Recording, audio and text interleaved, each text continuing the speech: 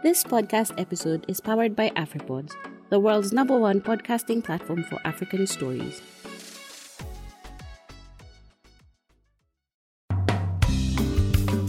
Hello, welcome to this week's edition of the Africa Climate Conversations podcast. I'm your host, Sophie Mbogwa. For the world to achieve the Paris Agreement goals, climate finance, which has been a contentious issue under climate negotiations, is critical. Also, implementing national commitments or NDCs is essential. Negotiators have been discussing long-term finance and the common timeframe by which NDCs communicated by countries must be implemented, among many other issues. Today, Ambassador Mohamed Nasr, a former African Group of Negotiators chair, the current lead negotiator on finance, and part of the incoming presidency team COP27, if it goes to Egypt, tells us where Africa is on finance. Later on, Kassim Gawusu Toure, a climate activist and a junior negotiator with the AGN, will explain what common timeframes are under NDCs, what Africa is pushing for, and the challenges, and why. Ambassador Nasr, a lot of announcements last week coming from Glasgow on finance. To mention but a few, Canada promised to allocate 40% of its climate finance to adaptation. The UK announcing £100 million of support for countries with difficulties accessing climate finance, as well as over $230 million committed to the adaptation fund. Is this still being reflected in the actual negotiations on finance? Okay, so here we are not negotiating scale as such in the negotiations, but we are negotiating the instruments, the delivery, the accessibility, and an indication to the scale that is needed. Mm-hmm. So this is the first point. This is the negotiations part. Mm-hmm. On all the pledges that we have heard in the past, I say 10 days, which they reflect two things. One, that there is a growing awareness of how important climate finance is for developing countries. And without it, many of what we hear on pledges, NDCs, we are on race to zero, we are on this track or off track, are in question because national determined contributions, and most of them are conditional on receiving finance. Mm-hmm. So we have a challenge now that even the NDCs who are there, which are not up to the below 2 degrees or even like keeping the 1.5 degree alive or carbon neutrality, what the latest report of the Standing Committee on Finance on the needs of developing countries shows that from now until 2030, the needs of developing countries to implement their NDCs only the NDCs, not even the updated ones, is in the scale of $5.8 trillion. $5.8 trillion. Mm-hmm. So I think all the big contributors to climate finance, the US, the UK, the EU, they all know that there is a gap. Yeah. And they are giving indications that they know that the gap exists and they are working on it. Mm-hmm. And this also relates very much to the non-delivery of the 100 billion starting from 2020. We all remember that this 100 billion goal was put forward in 2009. So this is 11 years ago. And what concerns many developing countries, in particular African countries, that they knew this 100 billion is coming. And unfortunately, we come to 2020 and we are still lacking progress, even with the very flexible methodologies of accounting and very flexible definition of what climate finance is. So on one hand, there was a very strong concern before coming to Glasgow that delivery is not happening. Mm-hmm. On the other hand, there is a lot of good news that we heard. Of course, they are not up to what is needed, but they are good news in itself because it gives an indication on a political commitment. Mm-hmm. Then when we come to the negotiations, then the challenge comes that this political commitment does not trickle down in the negotiations or negotiating positions of some of our partners.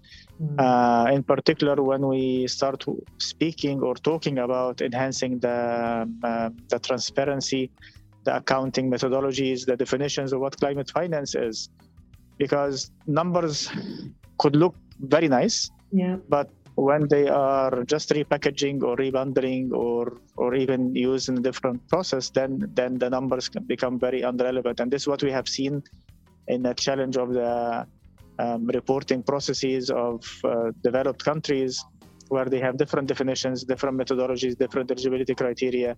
And this has always been a sticky point, if I would say, between developing countries and developed countries, but in particular the African countries, us who are always saying that we need to enhance transparency, We need to have the full information. We need to know what are the criteria for accessing those funds. We need to know what is climate finance that is differentiated than the ODAs, which is a previous commitment on the developed countries. And we need to avoid many things like double counting or greenwashing or repackaging of existing finance. So this is the dilemma that we are in. Of course, climate change now is cross-cutting. It has impacts on development, on social development, economic development. So that the thing now becomes very bundled up, if I would say, when it comes to what climate finance can do, or the vision of countries of how can they use climate finance. Is that the reason why one of the things that I've noted when it comes to developing countries, they are all pushing in terms of the finance to also include to address critical issues like adaptation and loss and damage on long-term finance, as compared to what the developed countries are insisting that still looking into issues of de-risking private sector investment as compared to having the money come through public finance? Yeah, exactly. This is one of the things. I mean, like if we, let me put it this way, there has been a major shift in the mindset of developing countries from saying that climate change is a big issue that is caused by developed countries, and developing countries should not be putting money from their own resources for it, to now coming forward and saying those are the actions that we can do and willing to do, but we have limited capacity in terms of our resources to do that. So can we get the support that is needed to deliver on what is there in the NDCs? So this is a big shift in the developing countries approach. But then you don't see the same shift happening in the mindset of the private sector or even most of the financial institutions, meaning that they are still looking for bankable projects. Once I hear bankable project from a financial point of view, then it is a profit-making project. And in many cases, this is not the case in developing countries, especially for adaptation and loss and damage, of course, but mainly adaptation. So it is not bankable. It is not bankable because it's not making profit. So how can we deal with that? Or we hear like we need enabling environment in developing countries. That means like you need to change many of your policies, which takes a very long time in many cases. So once I hear that, or once we as Africa hear those terminologies of bankable projects, or you need to create enabling environment, then we are concerned that the process is very difficult to access, and this is what's happening. And then, as you said, most of the finance will go to the easiest thing, which is mitigation, and even the easiest part of mitigation, which is energy. Because even within the mitigation part, you have waste. Many African countries have this issue. You have transport. Many African countries have this issue. You have several sectors that are not receiving enough finance because they might not be bankable. And they might not be attractive. They might be higher risk.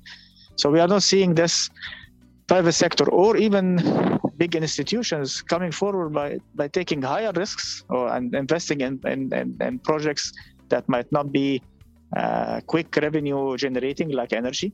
And we are just stuck there. Do you see anything positive for African continent in terms of finance coming out of Glasgow meeting at the end of this? Well, the thing that is positive is that many of the pledges that were put forward by the biggest contributors, it was talking about adaptation. And Africa is the biggest continent with the highest impacts, and all African countries have already identified their adaptation needs and their NDCs, or working on it on their NAPS projects. So there are a lot of clear-cut projects, ideas, programs in Africa that are waiting for finance. So we hope that all these pledges and the focus on Africa would translate into trickling down all this finance into our projects. So this is what we are looking forward, and this is the expectation that we have. And this will be like a reality test or reality check during this year to see if money is really flowing to Africa, or is like repackaging of money, or going to preferred places, as we say. And also in terms of unpacking these pledges to understand whether the bulk of it is it loans, are they grants, to make sure that the continent doesn't get... This is another layer. This is another layer of challenges. But the first layer of challenges, like we want through the negotiating process, what we try to do is we need to understand the eligibility. So some of this pledges that you heard comes from countries that gives priority maybe for small islands. or specific islands and around their region, and this is where we're trying to enhance the clarity from our side to understand, is it like a contribution to everybody, or is it a contribution that is earmarked for some countries? So, and if you look at the communication from developed countries on what they are going to provide, you will see big differences between them in identifying who's eligible for their support and who's not, or who is getting the priority for their support and who's not. So this is the phase one. Phase two, which is again challenging, is the issue of the instruments. We in Africa are highly indebted countries, all of us. Yeah. Like take it from north to south, east to west. All of us are highly indebted countries. We push very strongly in negotiations for the special circumstances of Africa, and we are pushed back by many developing and developed countries, say like there is no privileges for countries or continents. So the challenge comes for the policymakers or the decision takers. They can, if you say like all those money that is being put forward, all those pledges come in the form of loans, then we have a very limited capacity to attract those loans or even access those loans, or it will be very high cost for us. Yeah. So it doesn't make sense for many of the decision makers to do that. So, and this is, again, another challenge that we are talking about here, and we are pushing the issue of instruments, the issue of methodology, the issue of transparency, issue of eligibility. As African group, we are pushing all those issues very clearly, very strongly. This is where we are. That was Ambassador Mohamed Nasr, a former AGN chair and the current lead negotiator on finance. Now, Kassim Gawusu Toure is a climate activist and a junior negotiator with the AGN. As I had promised you earlier, Gawusu will be telling us more about common timeframes in terms of implementing NDCs, what is the African position, and what the challenges the continent is facing. Gawusu, welcome to the show. Implementing NDCs is key to achieving the Paris goal, right? Where are we as far as negotiations are concerned in terms of reaching the Paris mitigation target? So thank you very much, Sophie. So with regards to mitigation issues, there are quite a few issues that perhaps are of concern to Africa. And perhaps for the purpose of this discussion, let me just give you a brief background of what has happened related to discussions on mitigation. So if I know you've been following the Paris Agreement and the implementation of the Paris Agreement very closely. Yeah. And one of the issues that is of concern now with regards to the implementation of the Paris Agreement is the completion of the rule book. And since Katowice in 2008, when the rule book was supposed to be completed, there are still elements of the negotiations that have not been able to complete the rule book. So one of these elements is the issue related to common timeframes. And common timeframes, basically, just for the purpose of our listeners as well, is that when the parties in 2015 were submitting their nationally determined contributions, because there wasn't any guideline, there wasn't any rules, parties submitted their NDCs with different timelines of implementation. So we have countries that submitted NDCs with a time frame or an implementation period spanning for 5 years, and we have others that also submitted their NDCs with implementation period spanning for 10 years. But then the Paris Agreement actually provides for parties to have a common time frame, and this decision was supposed to be taken at Katowice in 2018, where subsequent NDCs or national determined contributions that are supposed to be implemented from 2031 are supposed to have a common time frame, meaning that all countries should have like a specific period of time for implementation of their nationally determined contributions. But unfortunately, even though this was supposed to be completed in 2018, this was not achieved because of the differences with regards to the positions that parties were pushing at that time. And up to date, there hasn't been any decision on common timeframes. And I think if you'd allow me, I can go into details to provide some of, the position of the African group, and then also perhaps highlight why we are pushing for that position. Yeah, sure, absolutely. Yes, so with regards to the common timeframes, as I mentioned earlier, we have parties that are pushing for 5 years and others that are pushing for 10 years.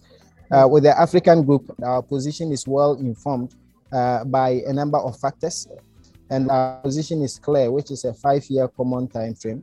And the reason why we are looking forward to this position is that we believe that, having a 5-year common time frame would enhance the ambition of the Paris Agreement. Because when you look closely at the Paris Agreement, it has what we call the 5-year ambition cycle, where the Paris Agreement talks about, the submission of nationally determined contribution is every 5 years. That is one. The second point also is that the global stocktake, where countries are supposed to assess their progress with the implementation of the Paris Agreement, also takes place every 5 years.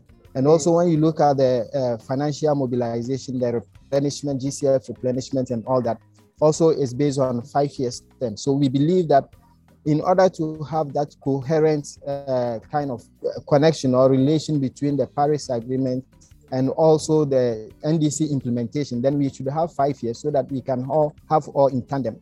So that is one of the reasons why we are pushing for the 5 years, so that we don't put the implementation of NDCs outside of the 5-year ambition cycle of the NDC. The second reason why we are pushing again for the 5-year common time frame is that, we really want to enhance ambition and ensure that parties are able to implement what they have put into their NDCs and be able to also update their NDCs on a frequent basis, because we have technology developing so fast. So if we have parties submitting NDCs spanning beyond 5 years, let's assume for our partners who are pushing for 10 years. So let's assume if we have NDCs that span up to 10 years, what it means is that it has to take up to 10 years before they can revise or update their NDCs. And as I mentioned, technology is developing so fast. Let's consider a common time frame of 10 years. What it means is that if there should be any technology advancement, it means that parties who have submitted this common time frame of 10 years would have to take 10 years to be able to update their NDCs to adopt the new technologies. And that will be a lock-in of ambitions. But if it's 5 years, it means that with the new technological advancement, because the time frame is short, we are able to easily adopt the technology so that we are able to enhance our ambitions. So that is the more reason why the African group is looking forward to a shorter time frame, common time frame, instead of time frame of 10 years. That means a country will be able to actually get more ambitious, and probably will also be able to assess whether are we getting closer to the Paris Agreement goals, right? Excellent. That's just the basis for our argument, that parties are able to easily, or within the shorter time frame, be able to assess and also be able to update enhance their ambition, based also on the synthesis report that we have been receiving from the Secretariat. With the rule book and based on the discussion related to mitigation, based on the level we have reached now, in Katowice countries, all parties agree that from 2031, all parties should be able to start implementing NDCs that are of common time frames. What this means is that by 2025, because the submissions of NDCs and their implementation has a 5-year kind of difference. So NDCs that are supposed to be implemented from 2031 are supposed to be submitted by 2025. So what it means, therefore, is that by 2025, all NDCs that are going to be submitted, that is in 2025, should have what we call the common time frames. So that is the agreement, because parties have, once all parties are in agreement that common time frames should be applied to NDCs that are supposed to be implemented from 2031, it means that by 2025, all parties are supposed to submit NDCs that are of common time frames. So that is the negotiations at the moment. But as at now, based on the negotiations that has happened over the past week, parties are still not in agreement in terms of which number of years should be the common time frame. Because African group, other parties are really pushing for the 5-year common time frame, and there are also other parties, partners who are also pushing for 10 years.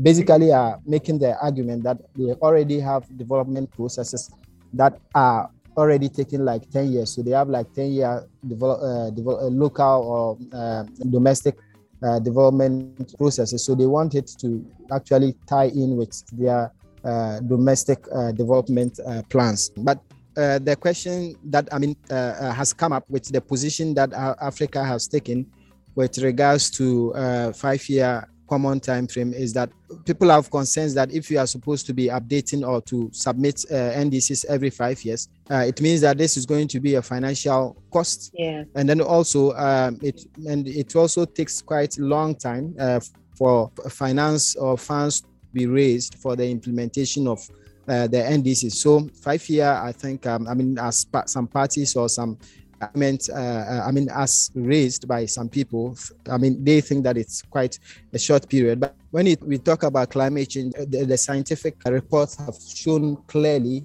the vulnerability of African countries when it comes to climate change. And of course, based on this vulnerability, we really want the climate change policies to be very, very ambitious. So definitely ambition is what we are looking forward to.